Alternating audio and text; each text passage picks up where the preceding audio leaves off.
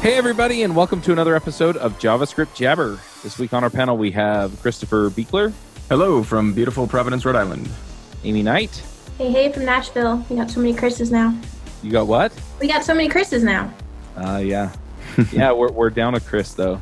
I guess we're breaking even because we have the other Chris here. I'm Charles Max Wood from DevChat.tv, and this week we have a special guest, and that's Dan Shappir. Hey from sunny Tel Aviv, where it's kind of high 70s, low 80s, wonderful weather, very sunny. Sure, rub it in. That sounds amazing. Raining It's here. 95 and humid here. Never rains. Oh, I like the rain. Yeah, it's raining quite a bit, actually. So, AJ just showed up. AJ, do you want to say hi? Good morning. This episode is brought to you by TripleByte. Applying to programming jobs sucks. You have to put the right keywords in your resume, you spend hours and hours on the phone screens and take-home projects, and that's assuming the company even responds to your application. Well, if you're a software engineer, TripleByte can help. They work with over 400 top tech companies, from big names like Dropbox and Adobe to exciting startups. You do one brief online interview with them, and if you do well, you go straight to final interviews with the company on their platform. It's like the common app for software developers. TripleByte does not look at your resume or where you went to school. All they care about is if you can code. I've helped dozens of software developers with various credentials get jobs, and this looks like a terrific way for you to get in and get interviewed and get a job without a lot of the hassle and overhead. You can go check them out at triplebyte.com/JSJabber. That's triplebyte.com, byte as in 8 bits. As a special offer for listeners of this show, if you take a job through TripleByte, they'll offer you a $1,000 signing bonus. All right, folks. Well, we had Dan back on to talk about server-side rendering. At least that's what I think SSR stands for. Am I right? Yes, it does.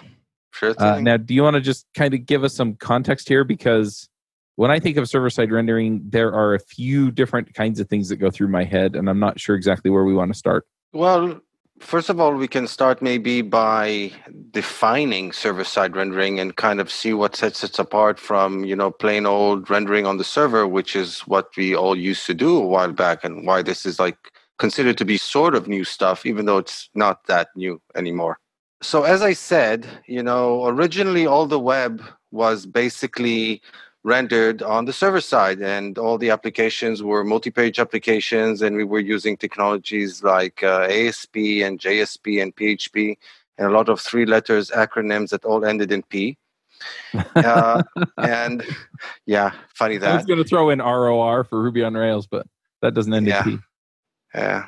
And then we kind of, all of us transitioned to doing everything client-side. And, all the rage was frameworks like Amber and Angular and those things. And we were doing single-page applications, SPAs.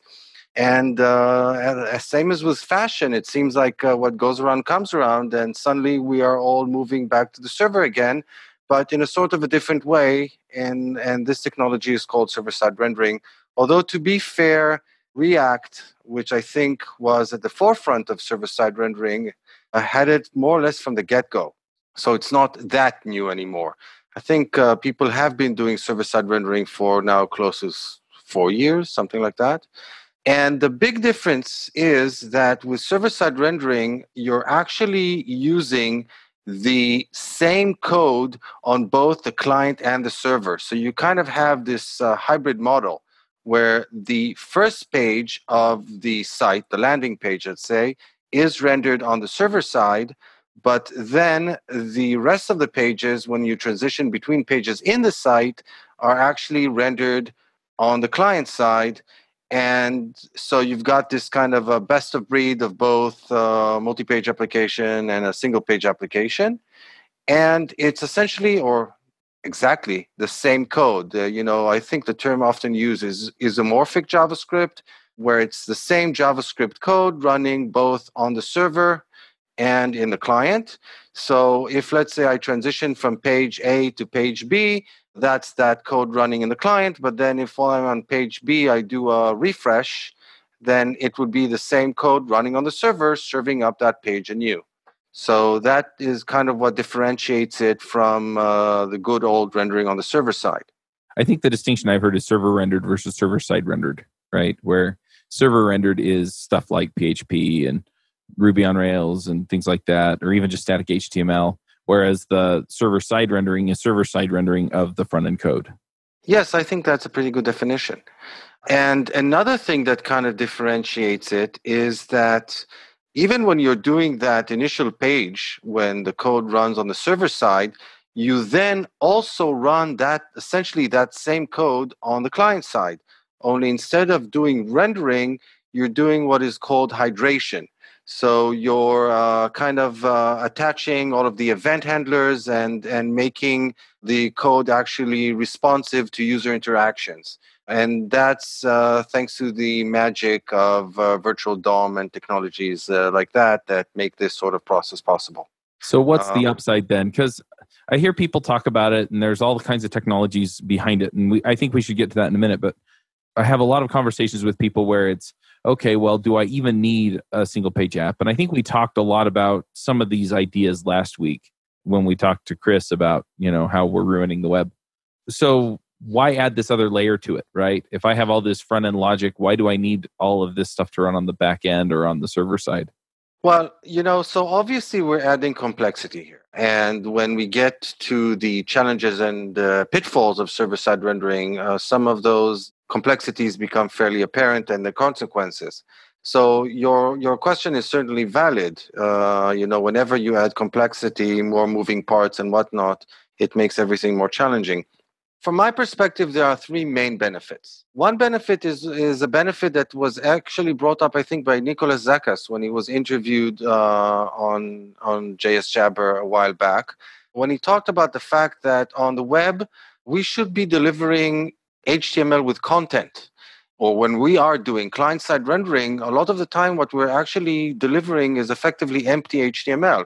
So you've got an HTML document that's essentially just empty body, and it just contains a link to some JavaScript, which then goes out and downloads the JSON and then builds everything on the client side. And I think the point that Nicolas brought up with that is that this is not good, because it means that if for any reason the JavaScript doesn't run properly or fails to run, then you're actually left stuck with an empty page.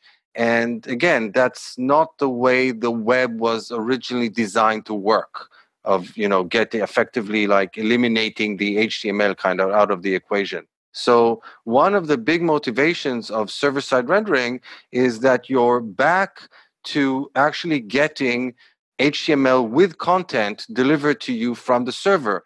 And if all else fails, the user can still see the content of your website, even if probably a lot of the interactivity will be missing or lacking. So that's one big benefit in this context. Another benefit that's kind of shrinking, but still quite relevant, it has to do with SEO. Google recently announced in Google I/O that their bot is going to be, already is, evergreen, which means that, your JavaScript, your client-side rendered JavaScript will run just fine in the Google bot, but that's not the case with the other search engines, if you still care about them. And even when your code does run, if it takes too long to run, then the Google bot might actually time you out. And then that will definitely hurt your SEO. So again, another benefit here is that with server-side rendering, you're delivering the fully rendered content to whatever search bot arrives at your website. Last, but certainly not least, in fact, I think that's the most significant advantage of SSR, has to do with performance. I can talk about, what it did for us at Wix, but you can achieve very significant performance improvement thanks to SSR, and specifically the time to visible for the landing page. So those are the three main benefits from my perspective. That makes sense. I'm curious if anyone else on the panel has experience with this and can either, add to the list. I have never done SSR. I had learned a little bit about SSR. One of the current projects I'm working on uses it. It's not really something I configured. It's more something that's happening out of the box. But the SEO benefit was one that I was aware of, although obviously if Google's crawling now can handle client side, then that definitely reduces the need for worrying about whether or not your actual HTML is just a loading div. I'm most curious about the speed improvements. It seems to me like passing a larger file and then still having to do things on the client side would make that difficult. So I'm really interested to hear how this improves performance and how it speeds things up. Okay, so first of all, about the SEO, it's more accurate to say that Google have been able to handle client-side rendered applications for a while now. It's just that the Google bot has been stuck for a long time on something like derivative of Chrome 41. And the further back that got, the more stuff and newer APIs just wouldn't work or stuff would break. And now they're going to be evergreen. So, that's one less worry that we need to think about. With regard to the performance, let me give a bit of background here. So at Wix, we have approximately 100 million distinct websites hosted on our platform. We have something like 4.5 million domains, just, give some numbers. And up till something like 2 years ago, all of that was totally client-side rendered. So I'm not going to talk about Wix a lot, but I just want to give a few technical details to explain the motivation and the process that we went through. So when you build a Wix website, you actually don't construct HTML and CSS and whatnot. What you generate is a JSON that is a semantic representation of the content of your site. And then what would happen is that when a visitor came to that site, we basically use client-side rendering to download our JavaScript, which would download that JSON and construct the website based on that JSON, totally client-side. And we were using React for that and also Mobix. And what we found is that we were running into performance issues. First of all, to begin with, this could be kind of slow for complex websites. And as we kept on adding more and more features to our platform, the website just kept on getting more and more complicated. So newer websites that were using more features were starting to become, slower. And the other problem is that I think that everybody experiences is that we were getting more and more users coming in from mobile devices, including fairly low-end mobile devices. So when you were starting to do complex client-side rendering on a low-end phone and running quite a lot of JavaScript, that would really result in a slow time to visibility. So people were literally just, sitting in front of a blank white page for an unacceptable duration of time, from our perspective. And so, we were working on several ways in order to speed up what we were doing. And I have to say that by far the most significant improvement that we were able to achieve from a single specific thing was from SSR. For us, it reduced the time to visible across the globe. The median reduction was something like 60%. Or another way to put it, where our median used to be is now where our P90 is, and our median is down to where our P10 used to be. So now half our visitors get the experience that was previously reserved for the 10 fastest %. So the performance improvement was really, really significant for us. Now, obviously, mileage will vary. I mean, for us, it was our websites were really dynamic. All the content was essentially generated dynamically. If most of your website is static and you only have a small portion that's actually dynamic, then obviously the performance gain will not be that significant. Then you might be interested in the other things like the SEO or providing a complete HTML. But if you've got a lot of dynamic stuff going on in your website, then the performance boost is really significant. And there are several reasons for that. So one obvious reason is that you need fewer round trips in order to get the content. If you're doing client-side rendering, you first need to get the HTML. Then after the HTML is received, you start downloading the JavaScript. Then once the JavaScript is down, you download the the JSON using Ajax, and then only then can you finally start rendering the site. So you've got all these round trips going on before you can actually even start displaying anything to the user. With server-side rendering, the content is in the HTML.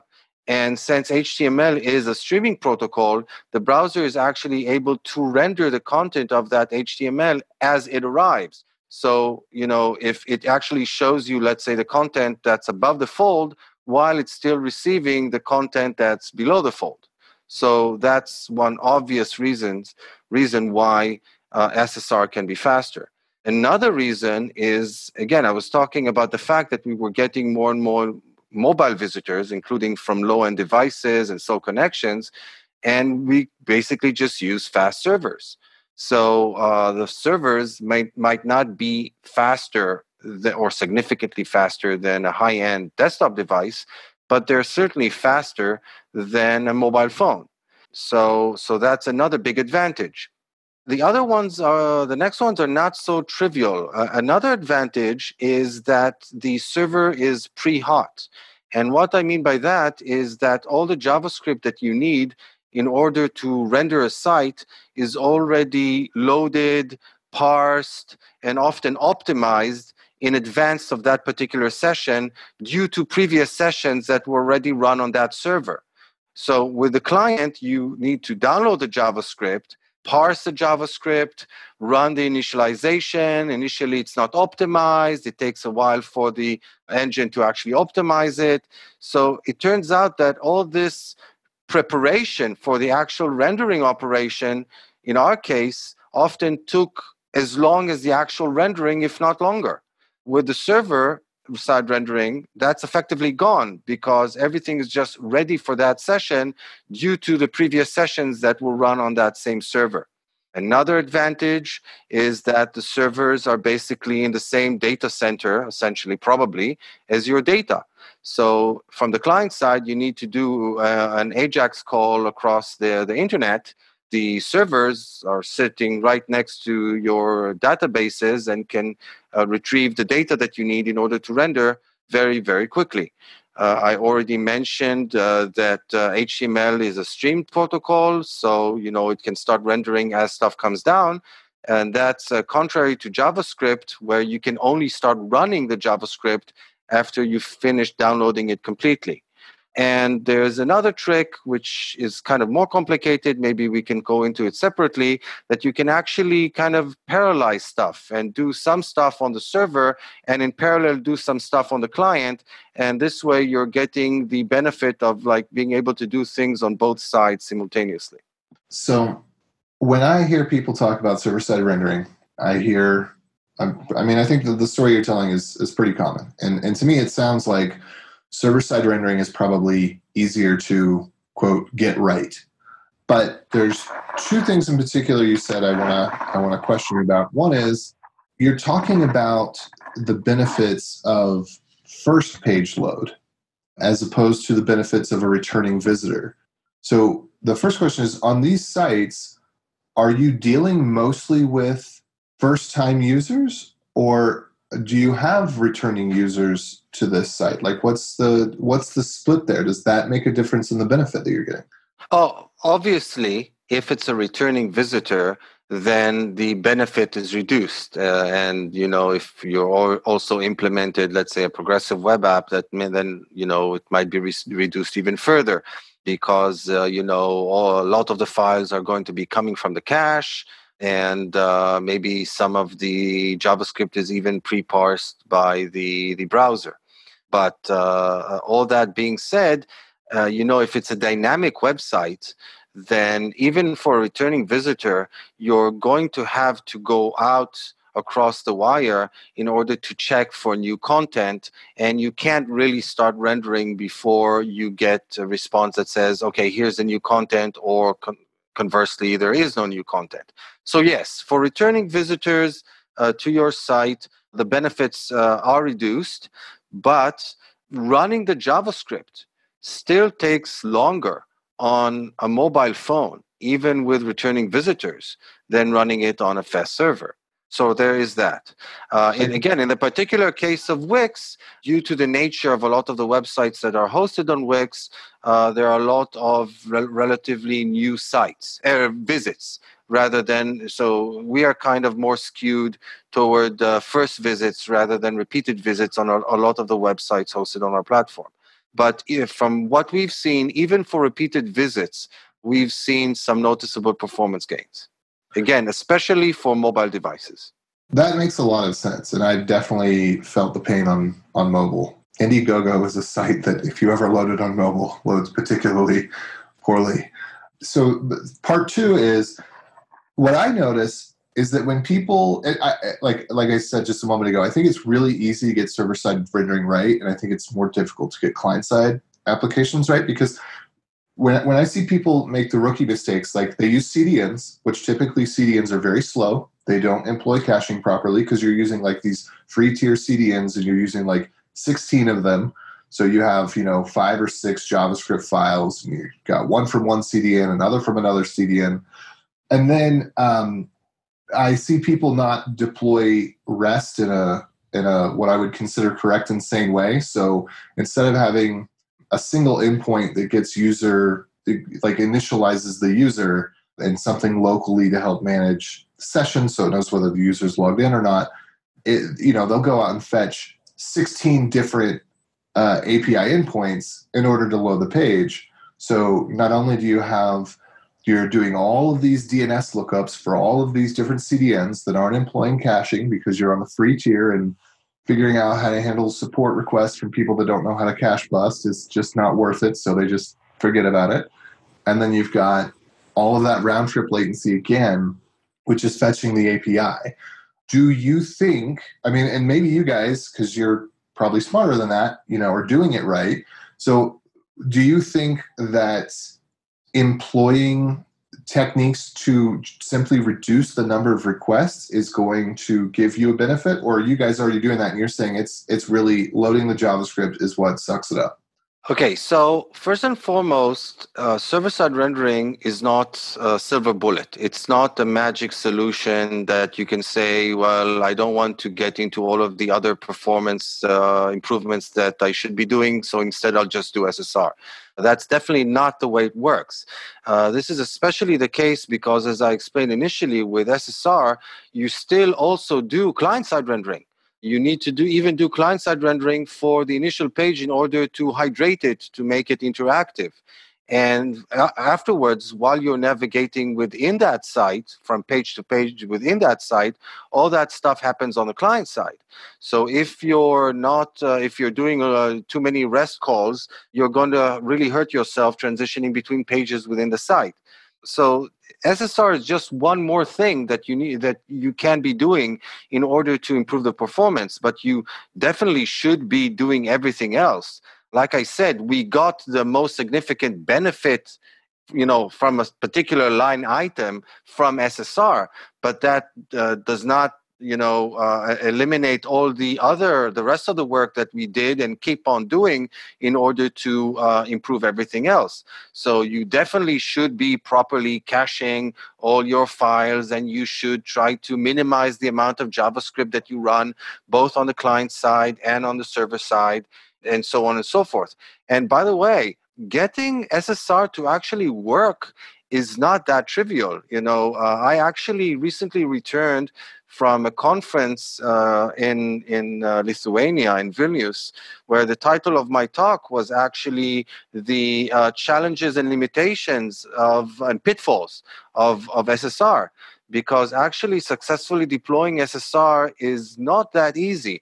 In most cases, people start with a client-side rendered application that actually works, and now they want to add SSR, and it turns out that can be actually fairly challenging for several reasons. In the case of Wix, we actually failed 2 times before we were actually able to successfully implement SSR. So again, can I stop you for a second, Dan? Because I think Amy had a question about pre-rendering before we dive into the pitfalls. Yeah, I did, because I want to also make sure we touch on, we've talked about like server-side rendering is not, it's hard to set up. So sometimes I've seen people opt for there's various values that you can give the rel attribute to hint browsers to do this type of thing. So I don't know if you can speak to when you think that might be a good idea versus going like full on SSR. You mean preloading and Yeah, prefetching? there's like pre-connect, pre-render, all of these. Then they're becoming more and more supported in browsers. So Again, resource hints, which is all what these preload and yeah, pre-connect and prefetch are called, that's an awesome technology. And all of these things that you can do are in addition to one another. I'm actually working on another talk right now that's titled "My website is slow. Now what do I do?" And I'm actually kind of listing out a lot. I'm half that talk is essentially just a bullet list or grocery list of things that you can do in order to improve the performance of your website. So one of the bullets is SSR, and another one of the bullets is resource hints. And we, for example, employ both. Now, they are not contradictory.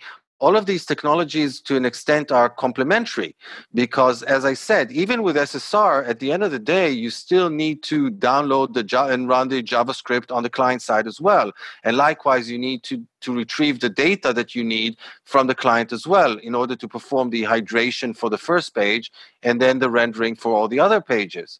So anything that you can do to speed up the delivery of those using, for example, resource hints is still beneficial even if you're doing SSR.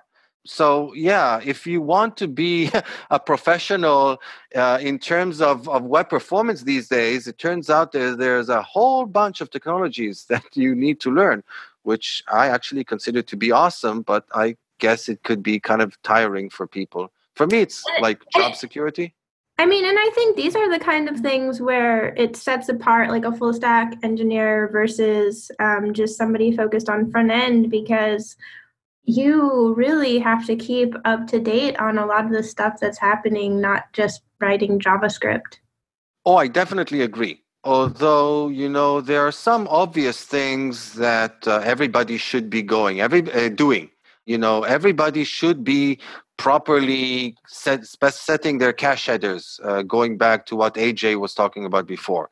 Everybody should be making sure that they use gzip or maybe even broadleaf for delivering their content. So there are some obvious things people should be using, optimized images, and so on and so forth. But you're definitely correct that the more technologies you want to employ and deploy, the more technologies you have to contend with. And with server-side rendering, I mean, when you're doing everything just client-side, one of the great things is that, you can be just like quote-unquote serverless. And you kind of can almost forget about what the server is doing for you. It's kind of like a file delivery system, and that's more or less it.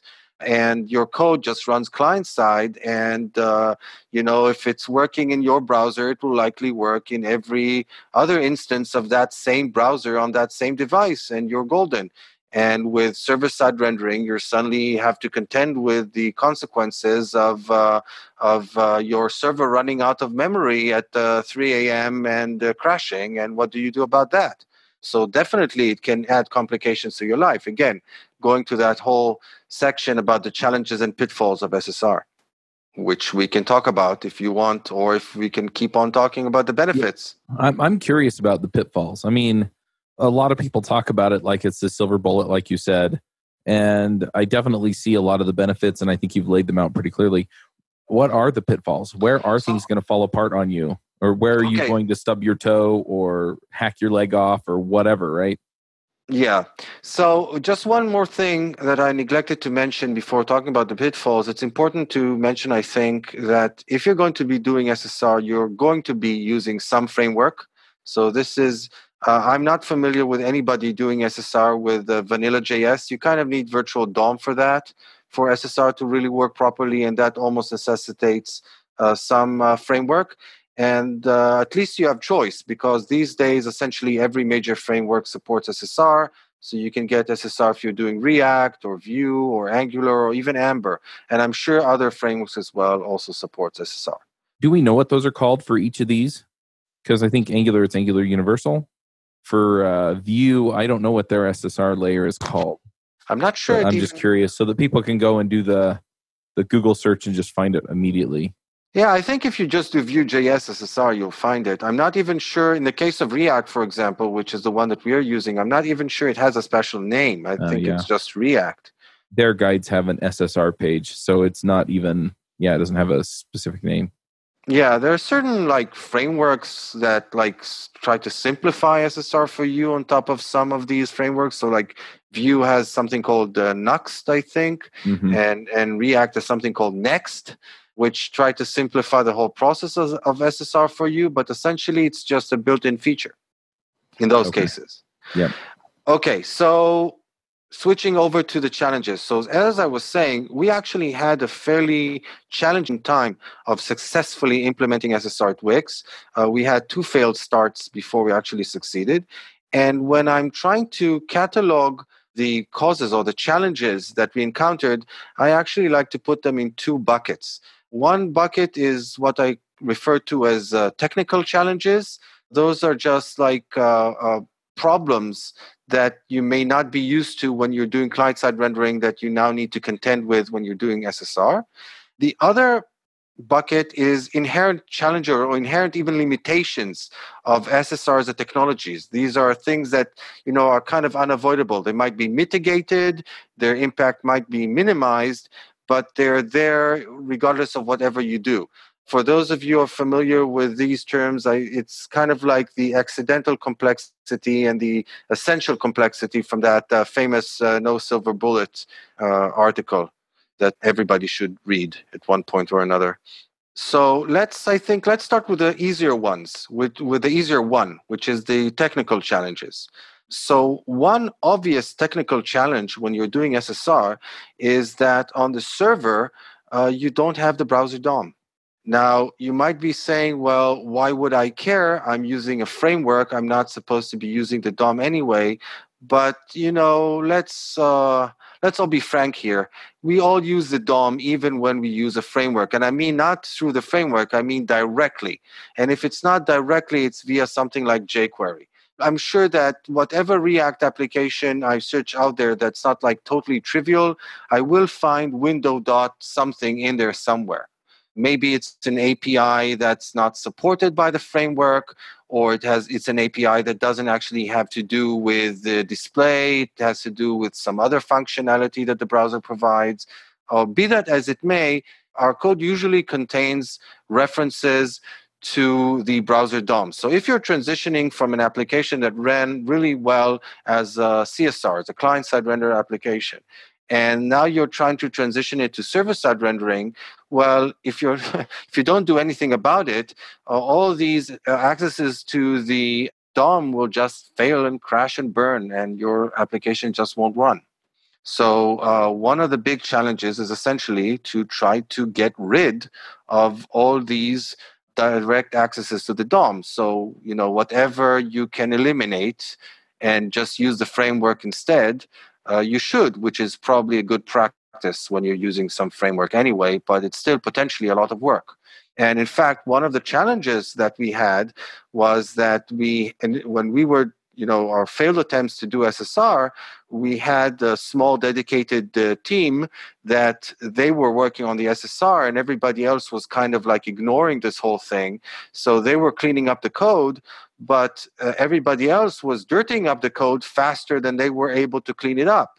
So for every reference to the DOM that they removed, 2 new ones were added or something along these lines. So they just couldn't keep up. So that was one of the big challenges with properly implementing SSR.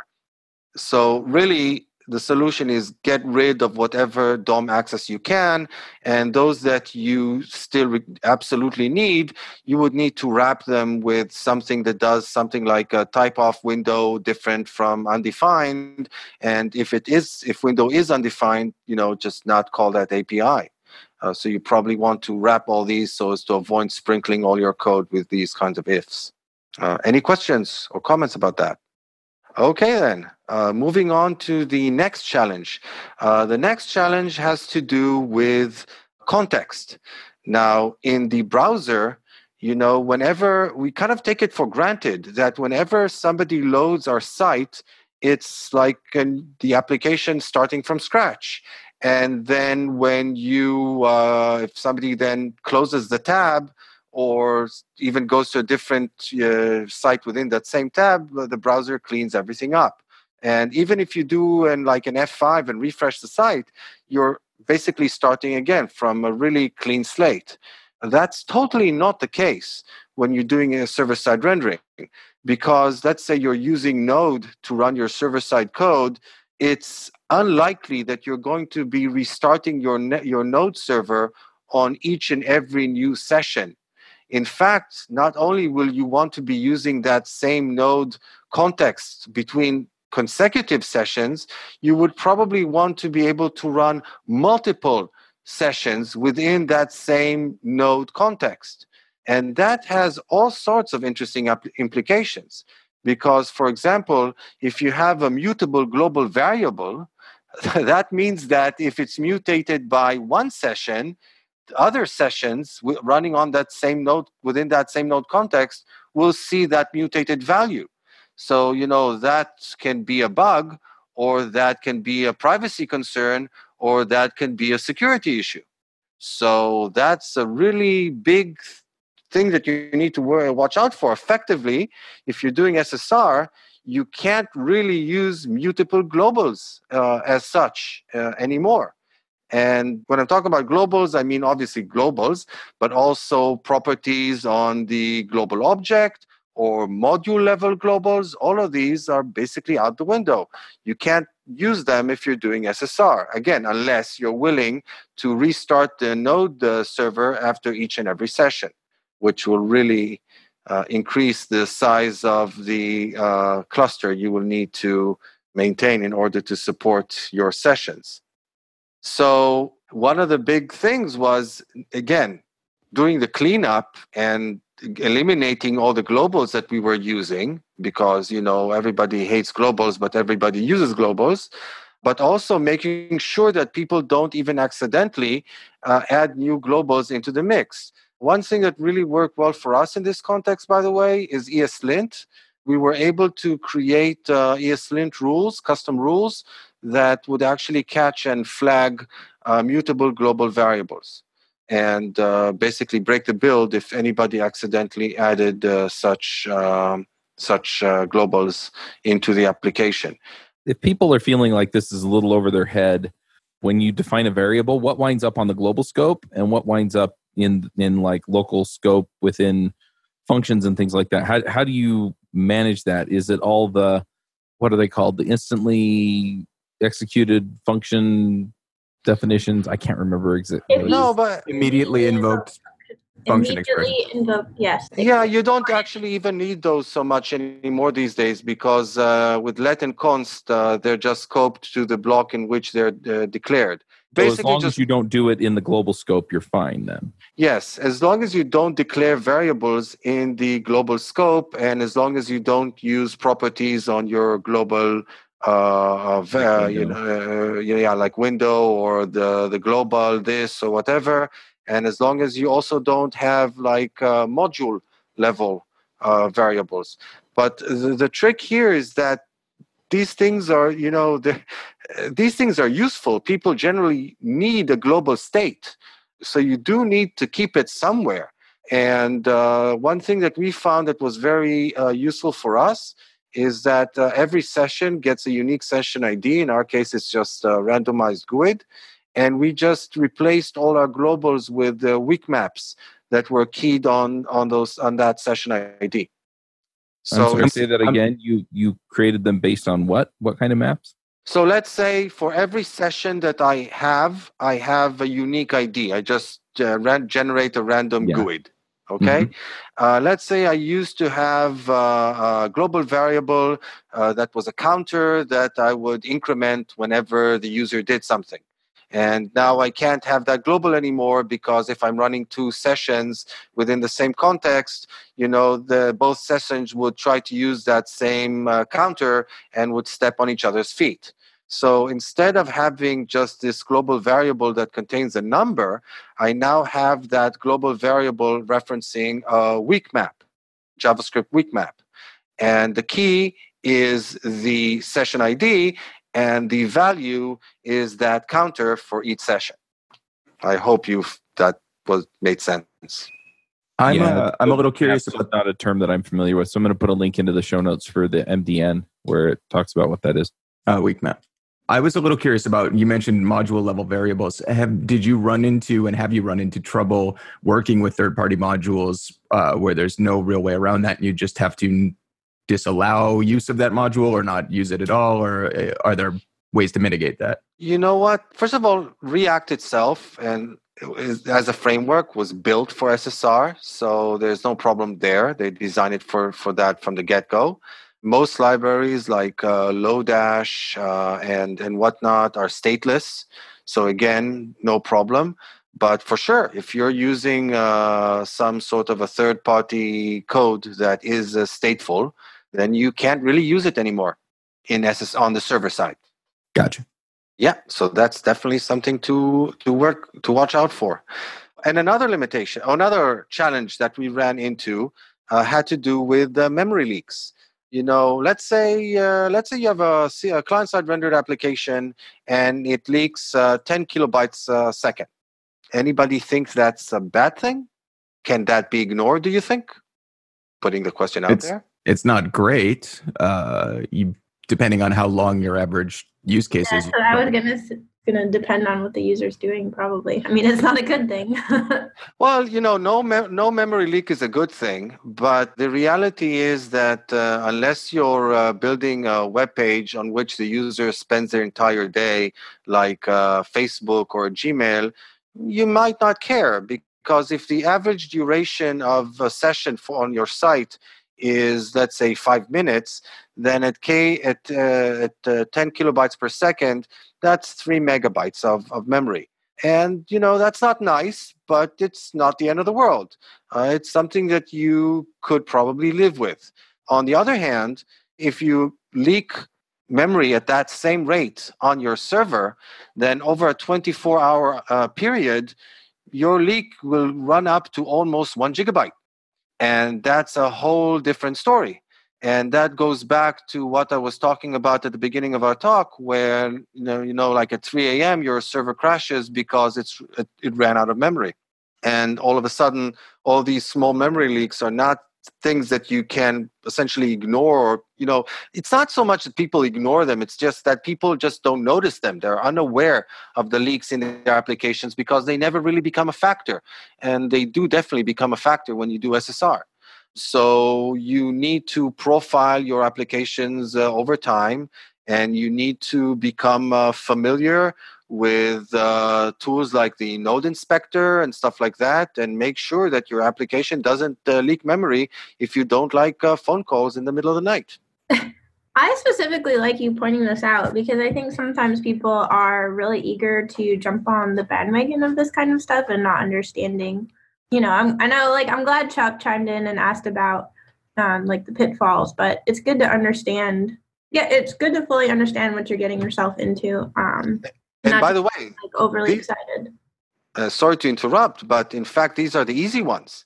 These are the technical challenges. I haven't even gotten to the inherent challenges, the problems that you basically can't eliminate because they're inherent to the technology.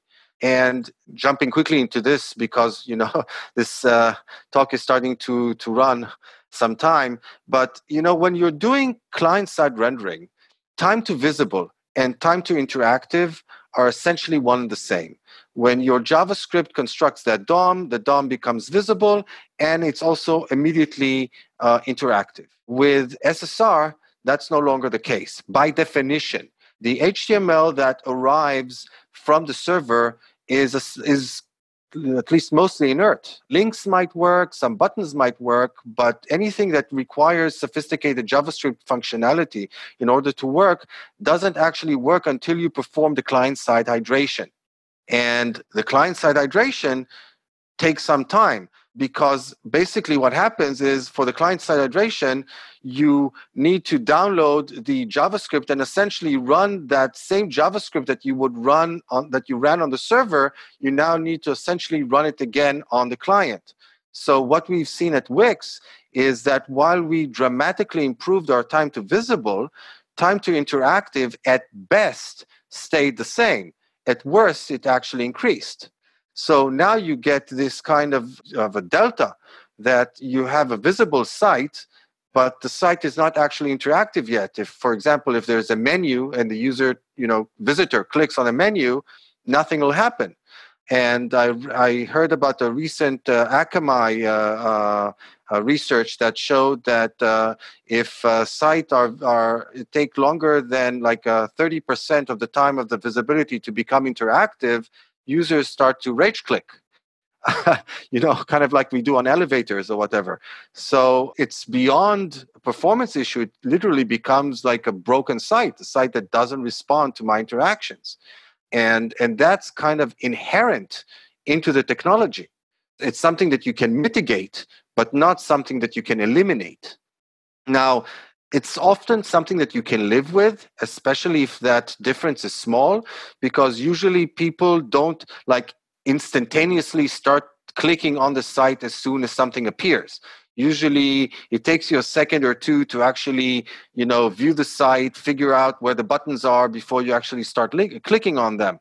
And if you're able to make that site interactive within that period of time that the user takes to get reoriented within the site, then you're okay. But if it takes you noticeably longer than that, then you may frustrate your users. They may think that the site is actually broken. Now, as I said, there are ways to mitigate this. For example, you could do something like, I refer to it as progressive hydration. Instead of hydrating the entire page as a whole, you might first hydrate the part that's above the fold, and only after that, you would hydrate the part that's below the fold. So at least the part that's initially visible is responsive more quickly than the part that's actually, the user doesn't initially see. Or maybe some of the functionality, you might even enable interactivity with some simple inlined JavaScript, just that you can, things that the user is likely to press on really quickly actually would react to the user interaction. But again, this is inherent problem with the technology. And the only way to really mitigate it is to reduce the hydration time. That's it. Nothing else that you can do.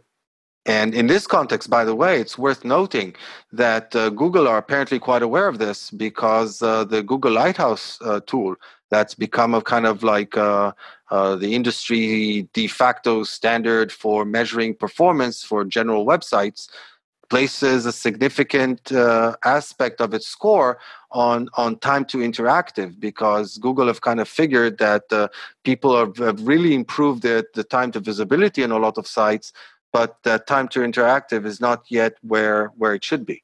So that definitely is an issue that you want to watch out for. Any comments or questions about that? I just think it's interesting how Google continually moves that metric up. And if you're not staying on top of it, I mean, you can fall off rankings just because of the performance of your website. Yeah, although that's not such an easy thing to do. Look, if people obviously don't go to your website, and so your website becomes unpopular because it's slow, if your bounce rate is so high that nobody stays on your website, then you will definitely fall in the rankings.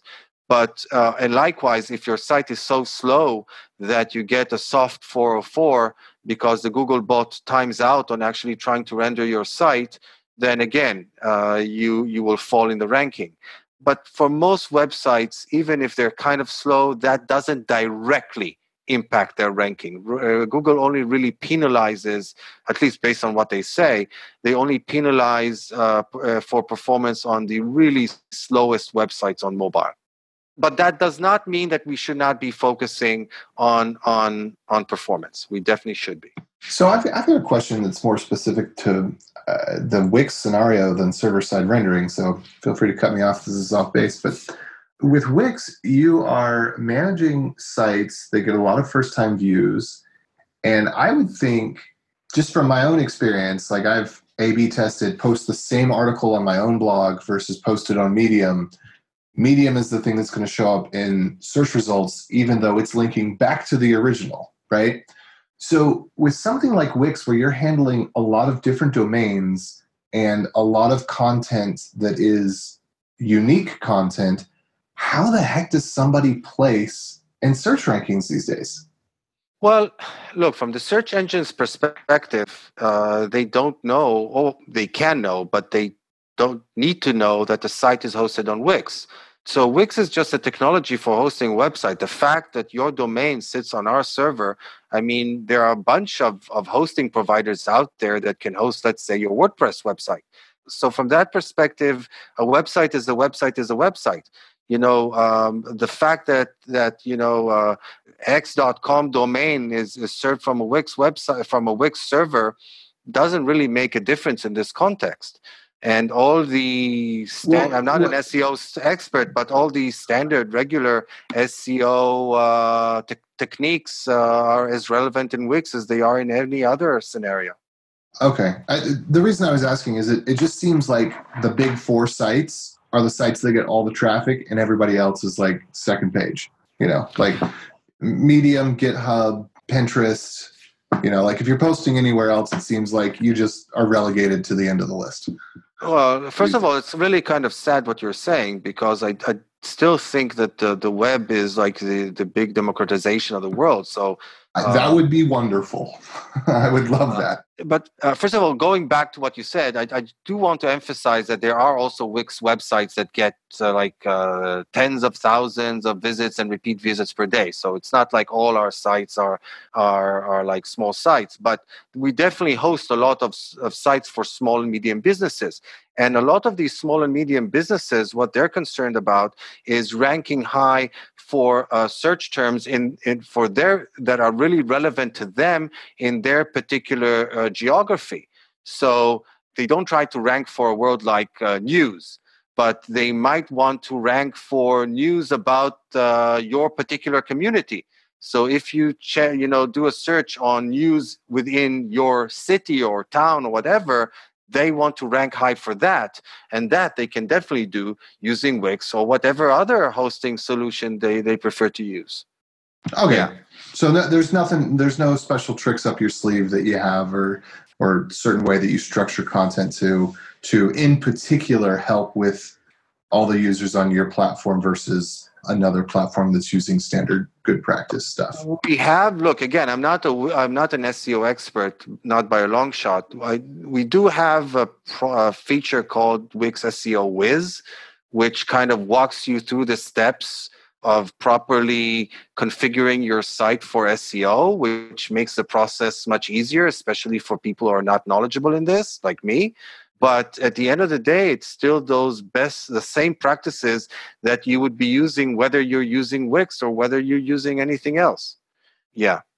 There's another important intrinsic challenge that I want to mention, and that's a term called diverge or divergence. And that's what happens when the HTML that's generated by the server-side rendering is different from the HTML that's generated on the client side.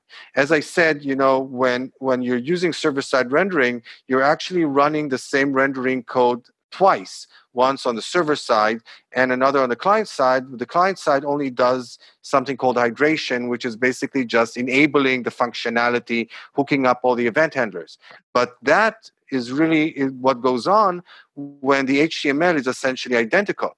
What happens if the HTML is not the same? In that case, the client-side rendering actually overwrites the server-side rendering. So then you get anything from an annoying flicker of one type of content then being replaced with different content to like the serious performance hit because significant parts of your page have to be essentially re-rendered. So you did like a lot of work for nothing because you're basically replacing a lot of wrong stuff that you put on the server with the correct stuff on the client. So you don't want to do that. So from our experience, there are two main reasons for diverges. The first one is essentially a bug. For some reason, your code running on the server side is producing different results than the code that's running on the client side. And the fix for that is to do, as part of your testing, is to do end-to-end testing that does a comparison testing and makes sure that the HTML, the content delivered from the server, and the content being created by the client is the same whenever it should be the same. So that's one type of diverge. The other part is justified diverges. Let's say your site displays the current date and time on the left-hand top corner of the site because that's what the product wanted. And obviously the time on the server is going to be different than the time on the client. Maybe, it could be in a different time zone.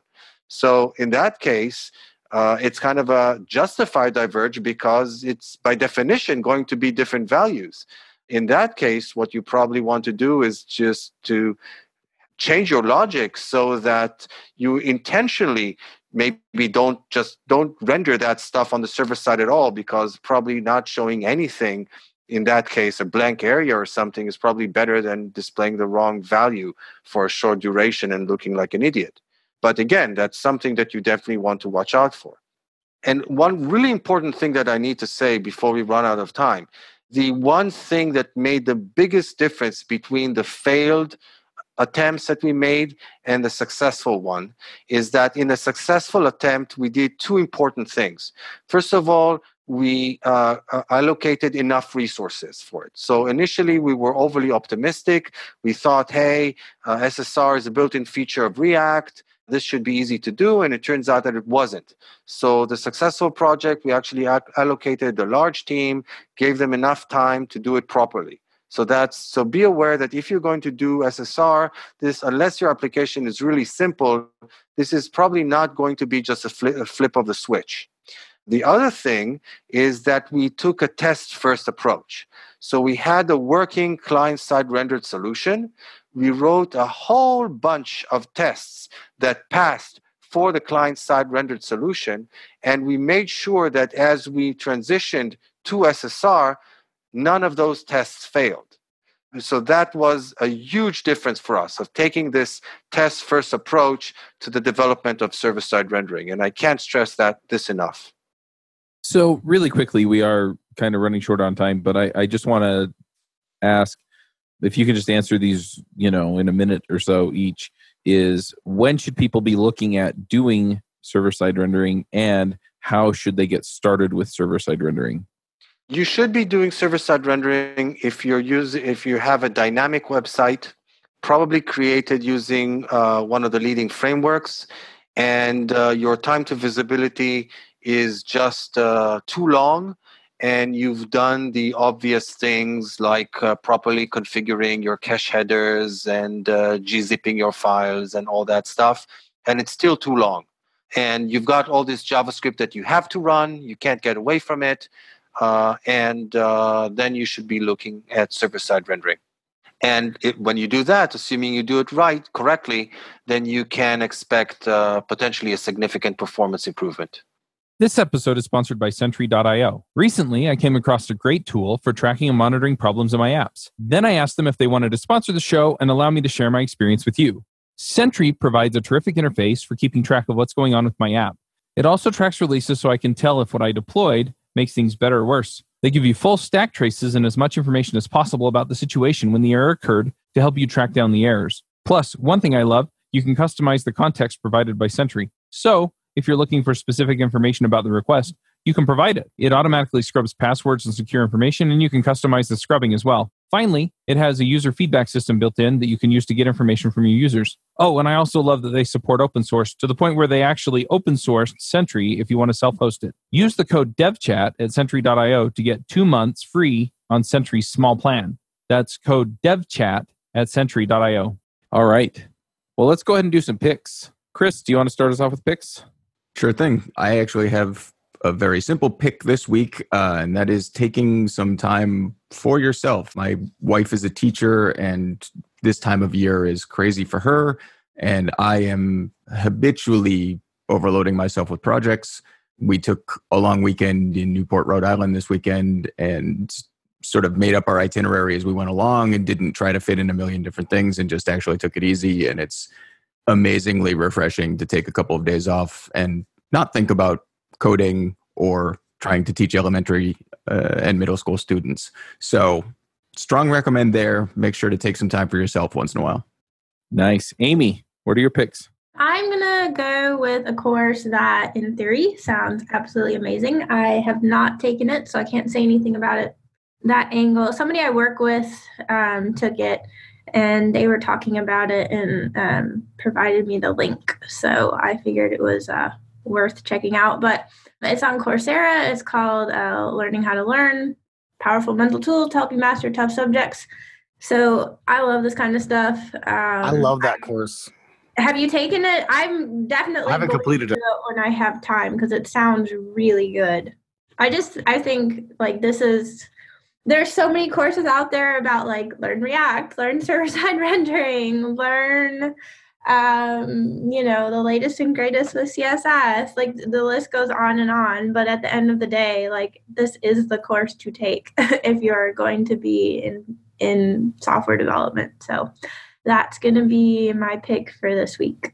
Nice. AJ, what are your picks? Oh, I'm just going to pick one, and that's fatherhood, because I'm now a dad. For real. Oh, congratulations. Yay. Congratulations. Thanks. And I don't know. I'm not like a super emotional, sentimental person. I've been accused of being a robot before.